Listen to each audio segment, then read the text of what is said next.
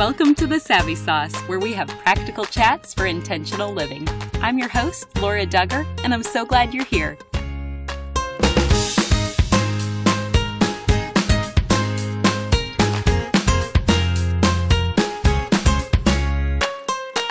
Thanks for joining us today as we continue to re-release the top 10 episodes from 2018. We have 2 weeks until Christmas, and if you need a last-minute gift idea, please consider paying the membership fee for someone to join Patreon for The Savvy Sauce.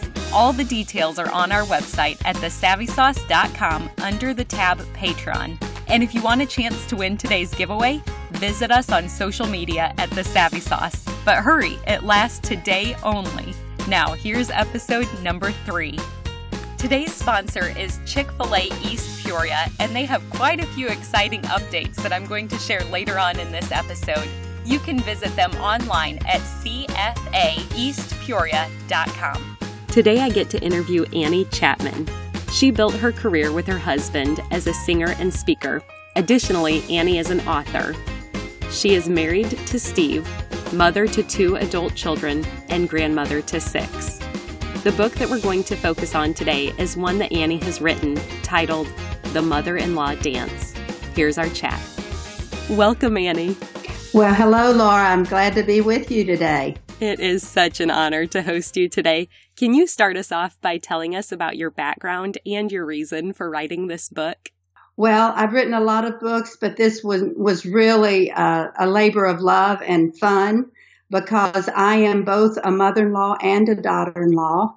I've been a mother-in-law for 18 years, a daughter-in-law for going on 44 years, and have lots of friends that have the mother-in-law, daughter-in-law issues. And so I wanted to do something to address that and to be an encouragement because I think this relationship between a mother-in-law and a daughter-in-law is so important. For one reason, it's that prize in between. It's the man. And I call the book The Mother-in-Law Dance, but the subtitle is probably more important than anything because it asks the question, can 2 women love the same man and still get along? And I believe that the answer is yes, but not without a lot of work and a lot of humility and servant's heart on both sides. Well, we would love to hear more about the foundation of this book. What is your theology on role models for the mother-in-law, daughter-in-law relationship? Well, there's actually 2 sections of scripture I found that really deal with the mother-in-law, daughter-in-law relationship. One, of course, we're all familiar with Naomi and Ruth and the beautiful relationship that they had that started off really rocky in that Naomi was a Jewish mother, probably, we believe, came from a wealthy family and had their 2 sons. They were from Bethlehem, but they had moved to Moab because of a famine. And so they were able to escape the poverty that they were in and go to some place that was more conducive to living. They had the money to go. So we believe that they were more on a wealthy side. And then you have poor Naomi's sons. She would have loved for them to have married good Jewish girls, I'm sure, but they chose their wives from Moab and ended up with Ruth being a part of her family. And so it started out sad because, of course, the sons and the husband died. And at that beautiful declaration of love that we even had at our wedding, and many people do, don't make me leave wherever you live. I'll live wherever you die. I die and let nothing separate us. That beautiful declaration of love that was between a mother-in-law and a daughter-in-law who didn't have a whole lot in common. And the mother-in-law actually, when she came back to Bethlehem, they called her Naomi and she said, no, I want to change my name because I'm bitter of soul because she had lost so much. So you think about Ruth trying to love maybe this prickly woman who had a lot of disappointments in her life, and yet their love between them extended to the place where Ruth was included in the genealogy of Jesus, the Christ. The second one that I really didn't notice when I wrote the book was between Rebecca and the daughters-in-law, plural, of Esau. And they were the Hittite women. And she said to her husband, Isaac, if Jacob marries women like this, I don't want to live any longer. And so you can see the extremes of the mother-in-law, daughter-in-law relationship, even in the scriptures, of one saying, wherever you die, I'm going to be buried. And the other one says, I want to die if you stay in my life. That's incredible. I've never thought of it that way with those two. Thanks for highlighting it. Does this look different for mothers of sons and mothers of daughters? Oh, it's completely different. When I wrote the book, I did surveys all across the country. And then I had my daughter actually compile the data off the surveys. My daughter's friends knew she was working on this project with me. And one of the girls said, why is it so much harder for my mom to let go of my brother than it is for her to let go of me? Because she could see the conflict in the mother-in-law and the daughter-in-law in their family. And my daughter asked me, and I said, that is so simple. The mother never lets go of her daughter, but she has to let go of her son. And it is the biblical mandate where it says, a man shall, not should, not will, not maybe. A man shall leave his mother and father and cling to his wife, and the two shall become one. And that marriage is such a mystery. It's even compared to Christ and the bride, Jesus and his bride, the church. It's such a spiritual state that the scripture says he has to leave his mom and dad so he can become the husband to this woman, and their marriage can be that picture of Christ and the bride. So there's an old poem, a daughter is a daughter all of her life, a son is a son until he takes a wife. And as sad as that seems to me as a mother, as a daughter-in-law, I see that that is really important and imperative that that be the case, and God has ordained it such. I love how you relate everything back to what the Bible says. So biblically speaking, who is called to lead this relationship between the mother-in-law and the daughter-in-law?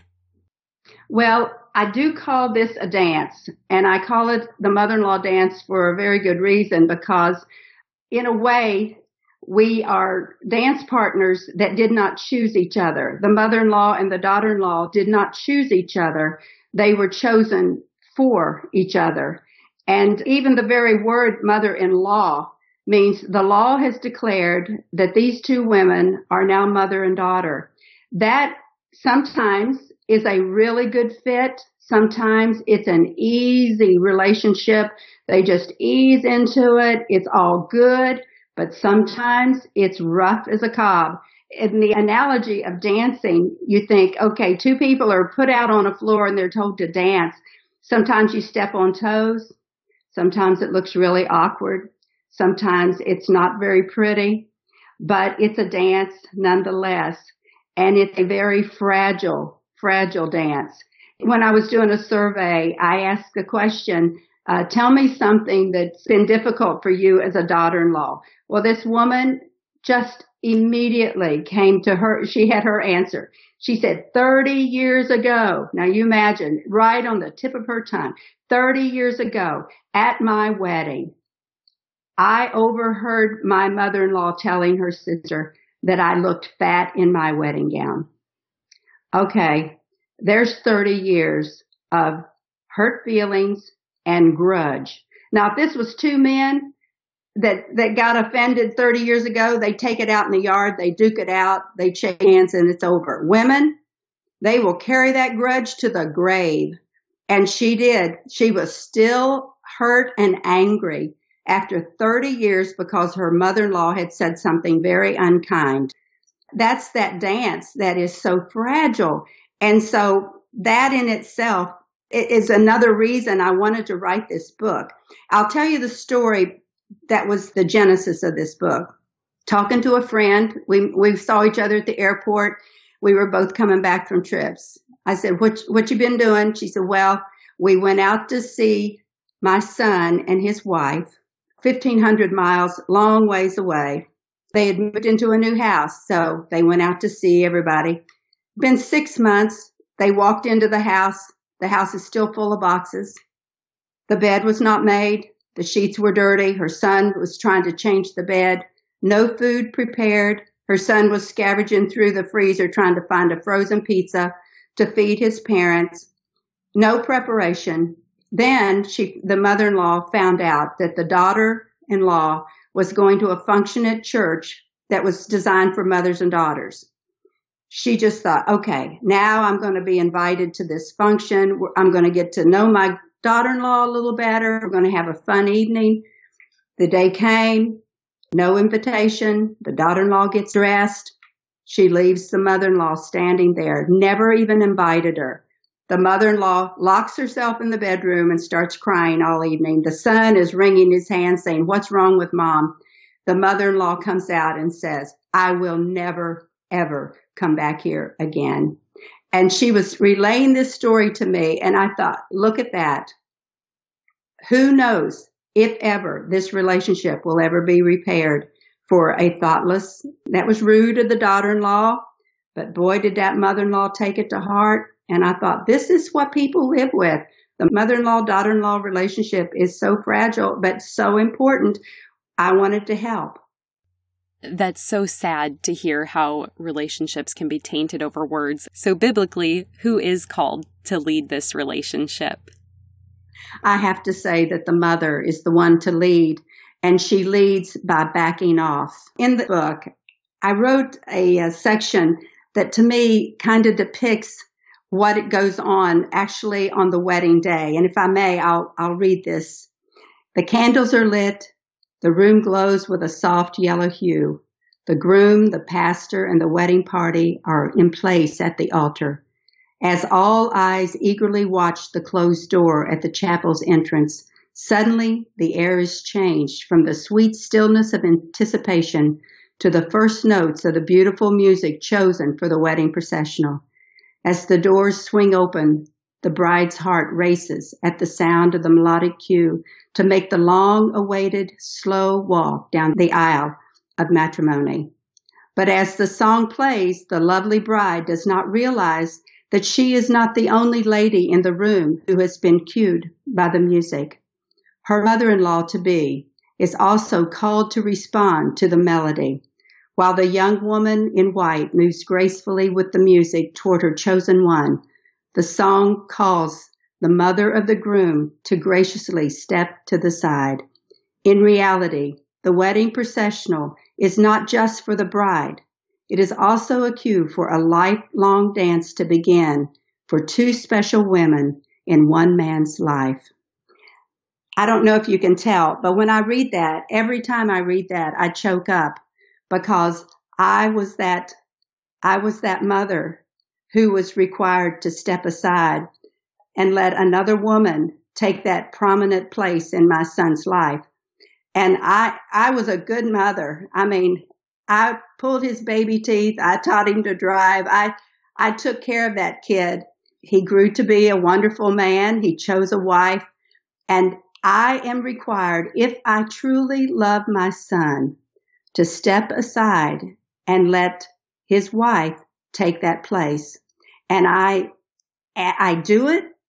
I do it gracefully, hopefully. I do it knowing that I'm pleasing God when I do it, but it is not easy nonetheless. That's really helpful to hear. What does that leading actually look like? Do you have any examples? Well, it looks like butting out of their lives and letting them make their own decisions.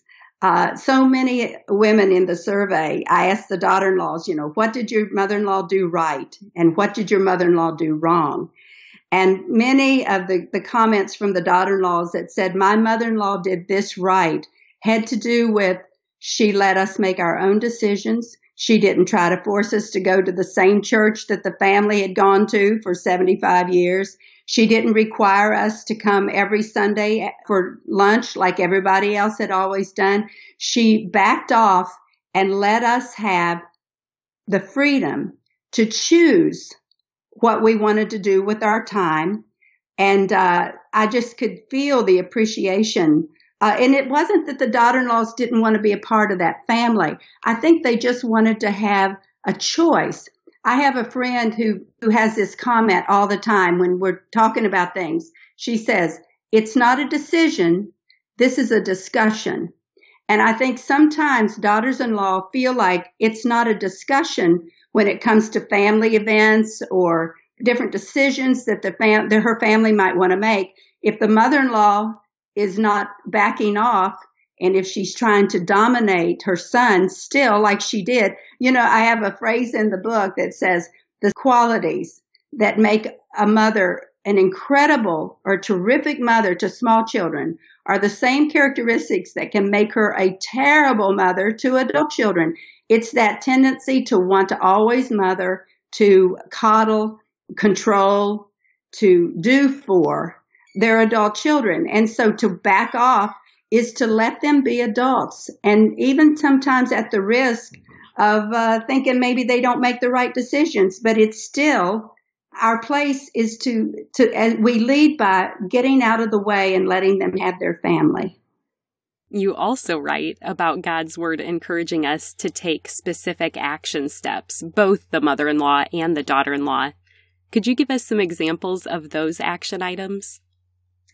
Well, one woman said that a daughter-in-law said that her mother-in-law was a real stinker. I mean, she was a Budinsky. She was in their business and always injecting herself. And the daughter-in-law did not want to cut off that relationship. She didn't want to damage it because ultimately she wanted to honor her husband's parents. And she wanted to do right by her husband by being respectful to his mother. But the mother was not making it easy. And so one thing she did that really turned the tide, she said, was on her husband's birthday, she sent her mother-in-law a bouquet of flowers. And with it, she wrote a note that said, because of your hard work, I am married to the most amazing, incredible, godly man. And I have you to thank for that. And I appreciate all that you did for him through all of those years. And I wanted to acknowledge you on my husband's birthday. That one act, she said, changed everything in the relationship. She said her mother-in-law began to back off, and she realized what her mother-in-law wanted was to be acknowledged. She wanted for someone to say, I did a good job. And when that daughter-in-law did that, then it made it easier for the mother to back away and to say, okay, I can release him into this woman's care because not only does she love him, I think she respects and honors what I have done in my son's life. So little things like that. And it's the same, the mother-in-law, of course, the best gift she can give is to allow that family, her son and his wife, that freedom of, not making them feel guilty because they don't come see you every Sunday afternoon and just releasing him that way. But the daughter-in-law can make it easier for the mother if she will acknowledge her and show appreciation for her. And I believe acknowledgement and appreciation is followed by affection. I believe our ultimate goal is to love each other and to feel affection for each other. But that affection, in my estimation, does not come first. It comes as a result of acknowledging and appreciating each other. That's an incredible example. I think of my own mother-in-law. She's a very classy woman. Sometimes words or phrases that she's said are especially meaningful to me. I remember one simple one. She just said, you and my son, you're not just married, you're buddies. Related to this relationship, why are words so powerful? Well, words are powerful not just in this relationship, but in every relationship. One of the chapters in the Bible that I visit quite frequently, actually, is James chapter 3. It's a dire warning. It's a very, very serious warning about the power of our words. Of course, we see in Proverbs, it says that life and death are in the hand of the tongue. Now, you don't think about the tongue having a hand, but it means the use of that tongue will either bring life or death. But James chapter 3 talks about our words, and it says, all of hell is set on fire by our words. And who doesn't know that you can burn down a relationship with the wrong words, with one word? But boy, if you're not being kind, you will tear that relationship down. And many of the examples I had with the women that I surveyed, there were some real regrets. One woman in particular said, I forced my husband to confront his mother. And I really pushed him because I wanted him to put her in her place. Well, she said, my husband never does anything halfway. And he pushed her out of our lives. And when he was dying of cancer, he refused to let her come and see him. And she said, I believe that was my doings. If I had not pushed him to tell her off, maybe we would have been able to work this out and had a relationship. So there was terrible regret about words that are said. And in the same way, those words that can tear down, they can build up. And I've heard it said, it takes 100 attaboys to undo one, you're stupid. And so we've got to really make sure our words stay sweet, our words stay kind, and that we show compassion. But words, they tear down relationships with our children. They tear down relationships with our parents, with our friends, with our husband. But boy, can they take a toll on that mother-in-law, daughter-in-law relationship, because coming back to it, it's so fragile. One wrong word and it's over. And that's why we have to be so careful. And now a brief message from our sponsor. I want to say thank you to our longtime sponsor, Chick-fil-A East Peoria, and I want to share a few updates with you about Chick-fil-A East Peoria. First of all, I hope that you've already downloaded the Chick-fil-A app, because did you know that with the app you can skip the line and have food ready for you when you arrive? You can even sit down at your favorite table and have your meal brought directly to you as you get settled in. This is one of my favorite options when I'm taking my 4 daughters to Chick-fil-A East Peoria. So with this Chick-fil-A app, you can do all these things while earning points toward free rewards that are fully customized to your preferences and tastes. So I hope you download the Chick-fil-A app today and start earning your free treats. I also want to update you on Chick-fil-A East Peoria's new product, mac and cheese. This is a classic recipe featuring a blend of Monterey Jack, cheddar, Parmesan, and Romano cheeses. The mac and cheese is baked fresh daily in the restaurant, so it tastes like home. They have it available as a premium side, a kids' meal side option, and in catering trays. I know our family loves to use the catering option when we're hosting people at our home, and if we get the Chick-fil-A mac and cheese, we know that the kids and adults alike will love something we're serving. Finally, I want to let you know that Chick-fil-A was named as one of Glassdoor's best places to work in the nation. That's a huge honor, and one team member even wrote, "No comparison. This is a great job for a first job, extra money, or for career advancement. Such a loving environment, great management, and fair pay." Chick-fil-A believes that the local and involved ownership ensures fostering an environment where you are known, challenged, and cared for. So if you're looking for a wonderful place to work, I would love to encourage you to visit Chick-fil-A East Peoria or fill out an application online today at cfaeastpeoria.com.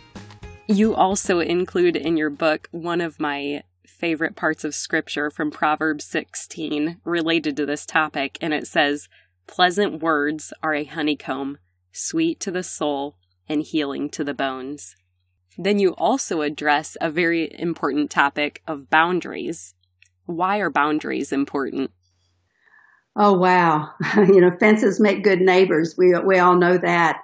Well, boundaries make good for relationships too. I mean, I've been on the stinging end of this. I hope you don't think I tell this stuff cavalierly, because I've been on the end where I felt hurt, that I've not been included or kind of told to back off. And so I know the sting of all of that. But boundaries, I believe, are best established when there is no emotional component to it. You don't wait until someone has done something or said something in order to create those boundaries, because then those boundaries are associated with hurt feelings. And I think things that are just common good manners can be can be the boundaries that will save a relationship, like calling before you come over, knocking before you come in. Don't call in the evening when everything is so crazy. And like I said, discussions, not decisions. I have a story in the book that I think really illustrates this. The daughter-in-law said that some of this was the fault of her fault and her husband's, because when they got married, they didn't move away. They moved next door. And so she said in her mother-in-law's mind, her son wasn't really married. He didn't sleep in the next bedroom. He just slept in the next house. And so she didn't see any need to have any kind of boundaries. It was like nothing had changed. And so she had the terrible habit of just barging in. She never knocked. She never called before she came over. She just arrived. And she said, and one day the mother-in-law had something she thought was so urgent to tell her daughter-in-law that she just came into the house and she opened the bedroom door, and there was her daughter-in-law standing stark naked. And she said she didn't even try to cover up herself. She didn't grab something and put it in front of her. She stood there naked. And her mother-in-law just told her what she needed to say and turned around and left. And the daughter-in-law said, she never did that again.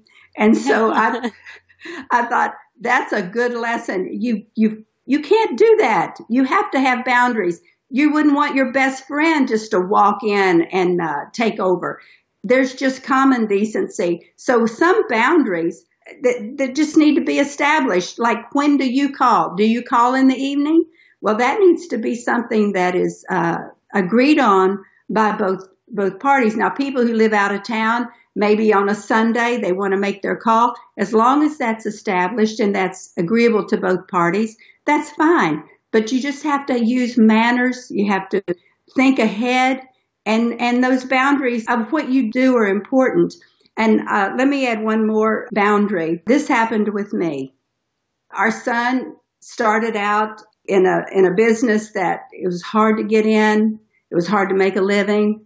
And he really struggled. He's tried. And there were times I didn't know if they were living on credit cards. I didn't know if he had money for rent. And I was praying for him one day, and I said, Lord, this is just bugging me to death. I don't want to worry about them. I'd like to just give them some money and know that their rent's paid and they've got some money set aside, and I won't have to think about it. I was just me and the Lord just having this conversation about what I wanted to do for my son so that I would feel good about it. And as I was saying that to the Lord, my mind went back to a scene in my childhood. I was raised on a dairy farm, and one day as a kid, I went up into the hayloft and I found a nest of eggs. We always used our eggs, but the old hen had hidden this nest, and the chicks were just beginning to hatch as I found this nest. And I saw their little beaks picking through, and they were trying to get out of the shell. And as a child, I felt sorry for the chicks because it was so hard to free themselves from the shell. And so I thought, I'm going to help those little chickens. And so I began to peel the shell away so it wouldn't be so hard on them. And I helped several of the little chicks get rid of that shell. And to my horror, I saw each chick that I had helped free themselves from the shell began to die. And what I didn't realize, it was the struggle to free themselves from the shell that gave them the stamina to live. And in a real sense, my kindness had killed them. And I was just horrified as I watched them die. Well, when I'm praying there and saying, Lord, I want to give him some money. I just want to help out and take the pressure off of them. My mind went back to those little chicks. I'm sorry. And I thought, Lord, that's what I'm doing to my son. I don't want him to struggle. And so I'm trying to help. Please help me back off and let you be his source, because I felt the Lord whisper that sweetness in my heart that said, do you want him to learn to trust you or do you want them to learn to trust me?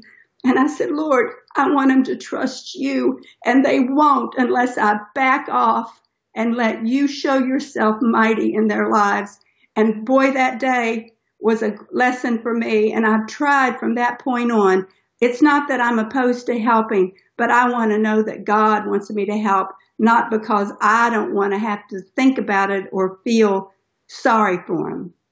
My goodness, Annie, that story is so powerful. Thank you for sharing that. How do we establish healthy boundaries and expectations early on?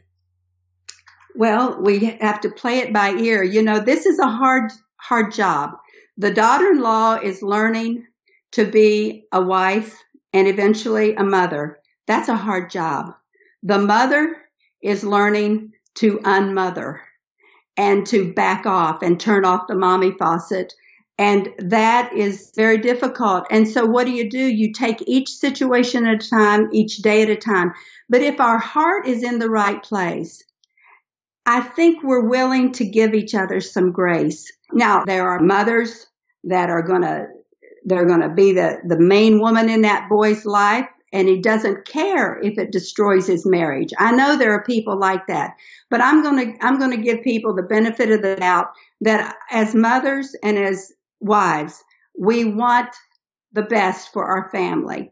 And so backing off, loving as best we can, praying for each other, but watching the signs. I think people know when they've crossed the boundary. I think they know it. And if they're willing to admit that, it'll all work out. You just take each day at a time.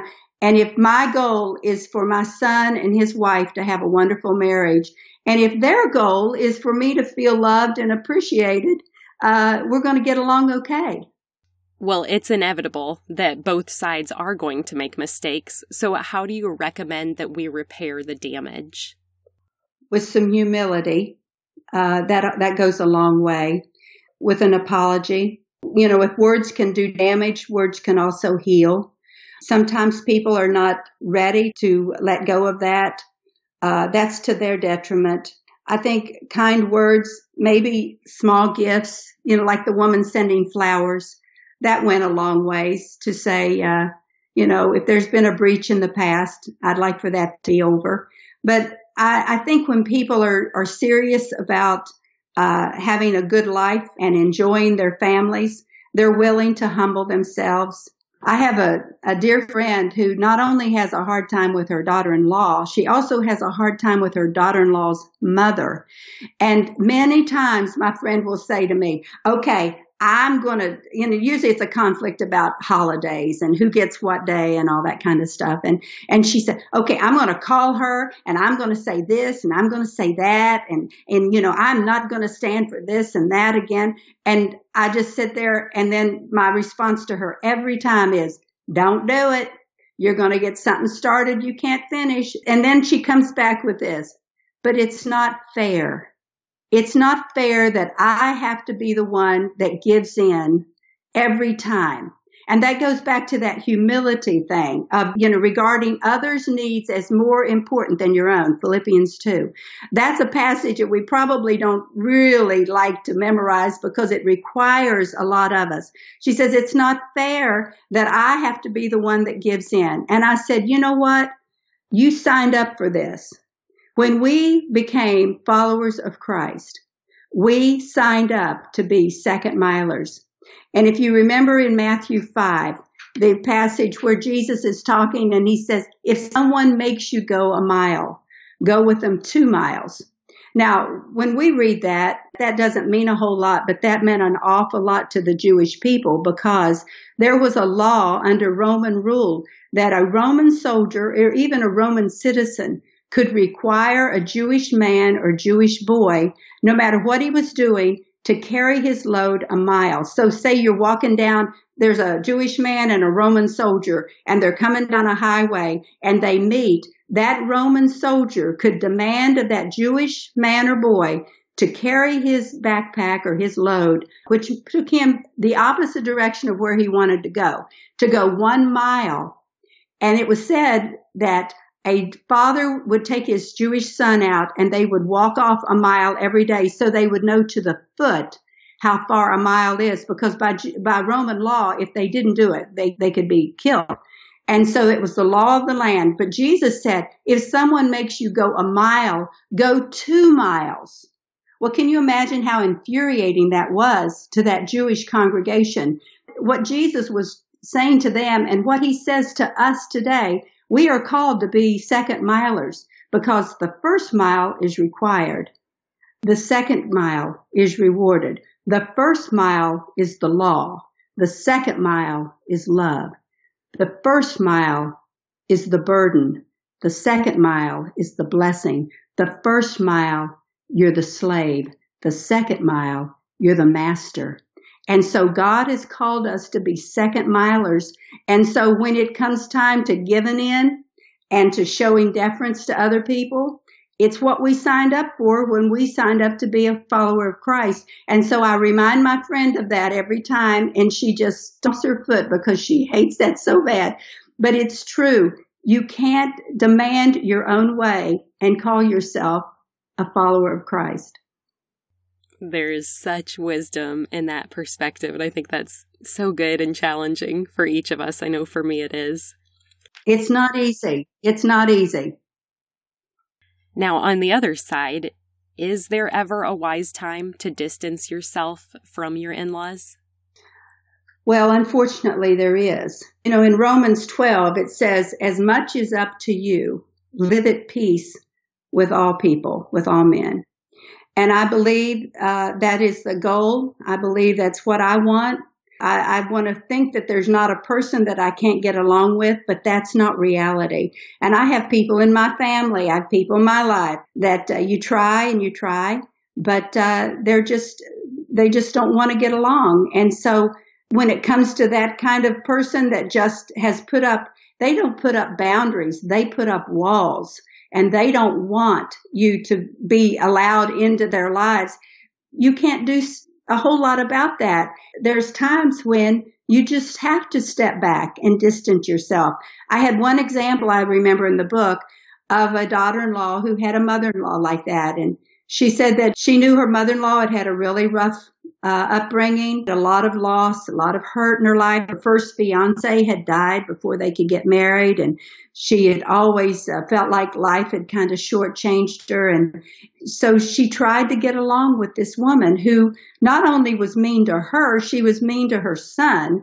And she said, if she treats her son like that, what can I expect how she would treat me? And she actually introduced the daughter-in-law to her friends as, this is my fat daughter-in-law, which did not go over well. But what do you do with a person like that? Do you just cut yourself off and you say, we're not going to have anything to do with this person? Well, she didn't want to do that. And this is a second miler. This is a follower of Christ. She wanted to love this mother-in-law. And even though the mother-in-law wasn't loving and lovable, she still wanted her children to know this woman. And so she said she did some things to try to help cushion to keep their distance, but to not cut her off. One thing she did, instead of going to the house, she said she would ask her to meet her, like at McDonald's or Chick-fil-A, wherever there was a playground. She would have the mother-in-law meet her there. They would eat, and then the kids would see their mother-in-law, but they would run off and play on the playground. She said this way, her mother-in-law didn't have to worry about her knickknacks getting broken. She didn't have to worry about her sofa being soiled or the carpets being dirty, or if the kids played outside, didn't hurt her flowers. All this was so that the mother-in-law would still have a relationship, but she knew she could not just be cozy and cuddly to her. The second thing she said she did, not only did she keep her distance, but she tried to keep her words sweet. Even when the mother was, vinegar and she tried to be honey to the mother-in-law and tried to stay nice even when the mother-in-law was insulting. And she tried to keep a sense of humor. She would send the mother-in-law little cartoons and little funny quips and trying to keep this. There was a distance there, but she didn't want there to be that division between it. Well, what happened was the mother-in-law died suddenly. The mother-in-law went out to the mailbox and just dropped dead. And so when they went into the house, they saw the house the way the mother-in-law had left it as she went to the mailbox. What they found was amazing. She said all over the house were post-it notes. And like at the mirror in the bathroom, it said, pray for, and it was one of the family members. At the kitchen sink, pray for. Little post-it notes all over the house so that when she was in different places in her house, she prayed for her family members. They had not a clue that this woman cared about them like that. They didn't have a clue that she prayed. And they were so amazed that this woman had kind of a secret life. But it wasn't a bad secret life. It was a sweet secret life. She kept her sweetness a secret. And she said at the funeral, when she looked down at her mother-in-law, she thought of all the times she could have said something mean, but she didn't. She thought of all the times she could have ignored her and not gone to see her, but she didn't. And she was so grateful that she could face her mother-in-law's death without regrets. So, there's people that's hard to love, and you do love them from a distance, but it doesn't mean you don't love them. Your stories are so impactful. And from your research, do you have any practical ways that a daughter-in-law can show her love and appreciation to her mother-in-law? Well, one thing I did, I worded a letter that I thought if a daughter-in-law is struggling to show her mother-in-law that she appreciates her, that maybe she could copy that letter that I put in the book, or maybe just get ideas of what she could say.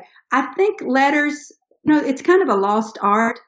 We text each other, we email each other, but I wonder what is happening to our history, not only as a country, but as a family, when we lose the art of letter writing. And so I put a letter in there for a daughter-in-law to actually write out and send to her mother. And I did the same for the mother-in-law to give her an idea of what she could send to her daughter-in-law.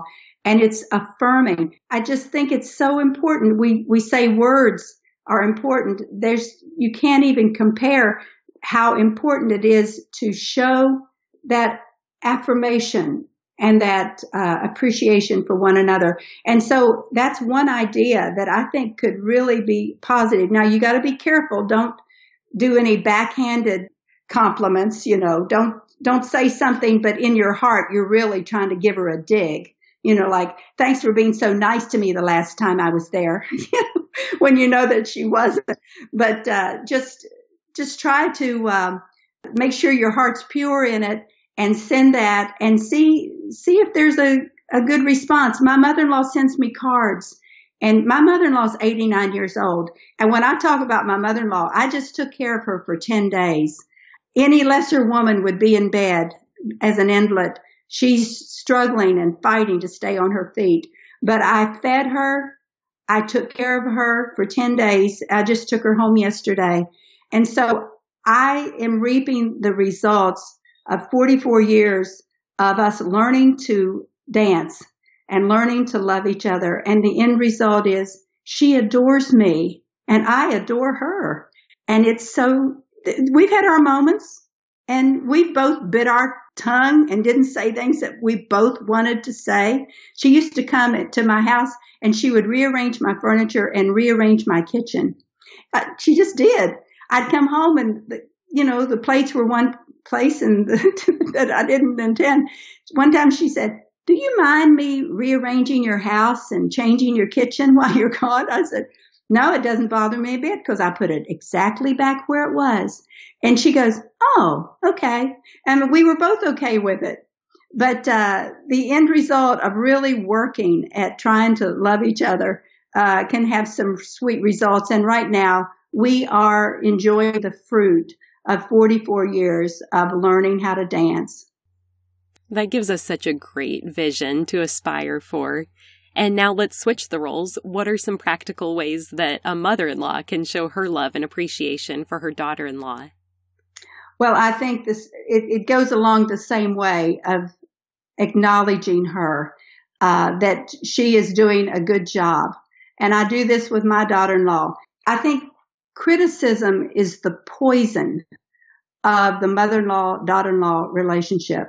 And sometimes as older women, as mothers-in-law, we've been around a while and we do think we know what to do. Especially like when these young people are having babies now. My children were belly babies. Well, if you put a baby on its belly now, I mean, it's a terrible thing. Well, mine all survived and they were belly babies. One thing we can do as mothers-in-law, let them be themselves. And I wanted to put a blanket over my grandbabies. And no, there's no blankets going to be in that crib. Okay, there's no blankets in that crib. And so I had to learn to be teachable as a mother-in-law. I think that's a gift as a mother-in-law we give our daughters-in-law is we don't criticize them. We don't correct them. We don't tell them how to do things. And if they tell us what to do, we say, okay. That's really good words. And I think it keeps going back to not those words of criticism, but words of love and life and encouragement. Criticism is a poison. And if, as the mother-in-law wants to have a relationship with her son and with her grandkids and with her daughter-in-law, tone back the criticism. And if you can't say something nice, don't say anything. Love that. Well, we're called the Savvy Sauce because savvy is synonymous with insight or practical knowledge. And as the final question today, what is your Savvy Sauce? Oh, I'm glad you asked that because this wisdom has put me in good stead many, many times. But the older I get, the less I know. But what I know for sure. And this is what I know, that God is good. He loves me, that he's in control, and that I can trust him. That has stayed me through long nights when I couldn't sleep. We had a bad report with one of our grandkids, our youngest grandson. We were so excited to be getting this baby, and they did an ultrasound, and it was a bad result. We were told if he would be born, he would die. If he didn't die, he would be a vegetable. Just about the worst report you could get. Through the nights, I would pray and I would grieve. But when I couldn't sleep, I said, Lord, I don't know what's going on. I don't know how this is going to turn out. But I do know this. I know you're good. I know you love us. I know you're in control. And I know I can trust you. I know that. I don't know a lot, but I do know that. And you know, God did a miracle for that baby. And he is wonderful and healthy and fine and a walking miracle. And I told my son, I said, if you ever doubt God, you take a look at that child and you be shamed for doubting God after what he's done for us with that baby. So that's my savvy sauce.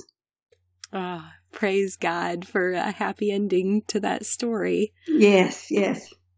You are such a charming person, and I just appreciate you taking the time to not only write this helpful resource, but also thank you for taking the time to teach it to us today. Well, you're more than welcome. And when I reread the book, I thought, this is good. And it wasn't me being good. It was all the things the women that I had gleaned from had shared. And I am so grateful to all those hundreds and hundreds of women who poured wisdom into me so that I could share it in the book. Thank you again. It's incredible. And we appreciate you being here today. Thank you. One more thing before you go. Have you heard the term gospel before? It simply means good news, and I want to share the best news with you. But it starts with the bad news. Every single one of us were born sinners, and God is perfect and holy, so he cannot be in the presence of sin. Therefore, we're separated from him. This means there's absolutely no chance we can make it to heaven on our own. So for you and for me, it means we deserve death, and we can never pay back the sacrifice we owe to be saved. We need a Savior. But God loved us so much, he made a way for his only Son to willingly die in our place as the perfect substitute. This gives us hope of life forever in right relationship with Him. That is good news. Jesus lived the perfect life we could never live and died in our place for our sin. This was God's plan to make a way to reconcile with us so that God can look at us and see Jesus. We can be covered and justified through the work Jesus finished if we choose to receive what He has done for us. Romans 10:9 says that if you confess with your mouth Jesus is Lord and believe in your heart that God raised Him from the dead, you will be saved. So would you pray with me now? Heavenly Father, thank you for sending Jesus to take our place. I pray someone today, right now, is touched and chooses to turn their life over to you. Will you clearly guide them and help them take their next step in faith to declare you as Lord of their life? We trust you to work and change their lives now for eternity. In Jesus' name we pray. Amen. If you prayed that prayer, you are declaring, Him for me, so me for Him. You get the opportunity to live your life for Him. At this podcast, we are called Savvy for a reason.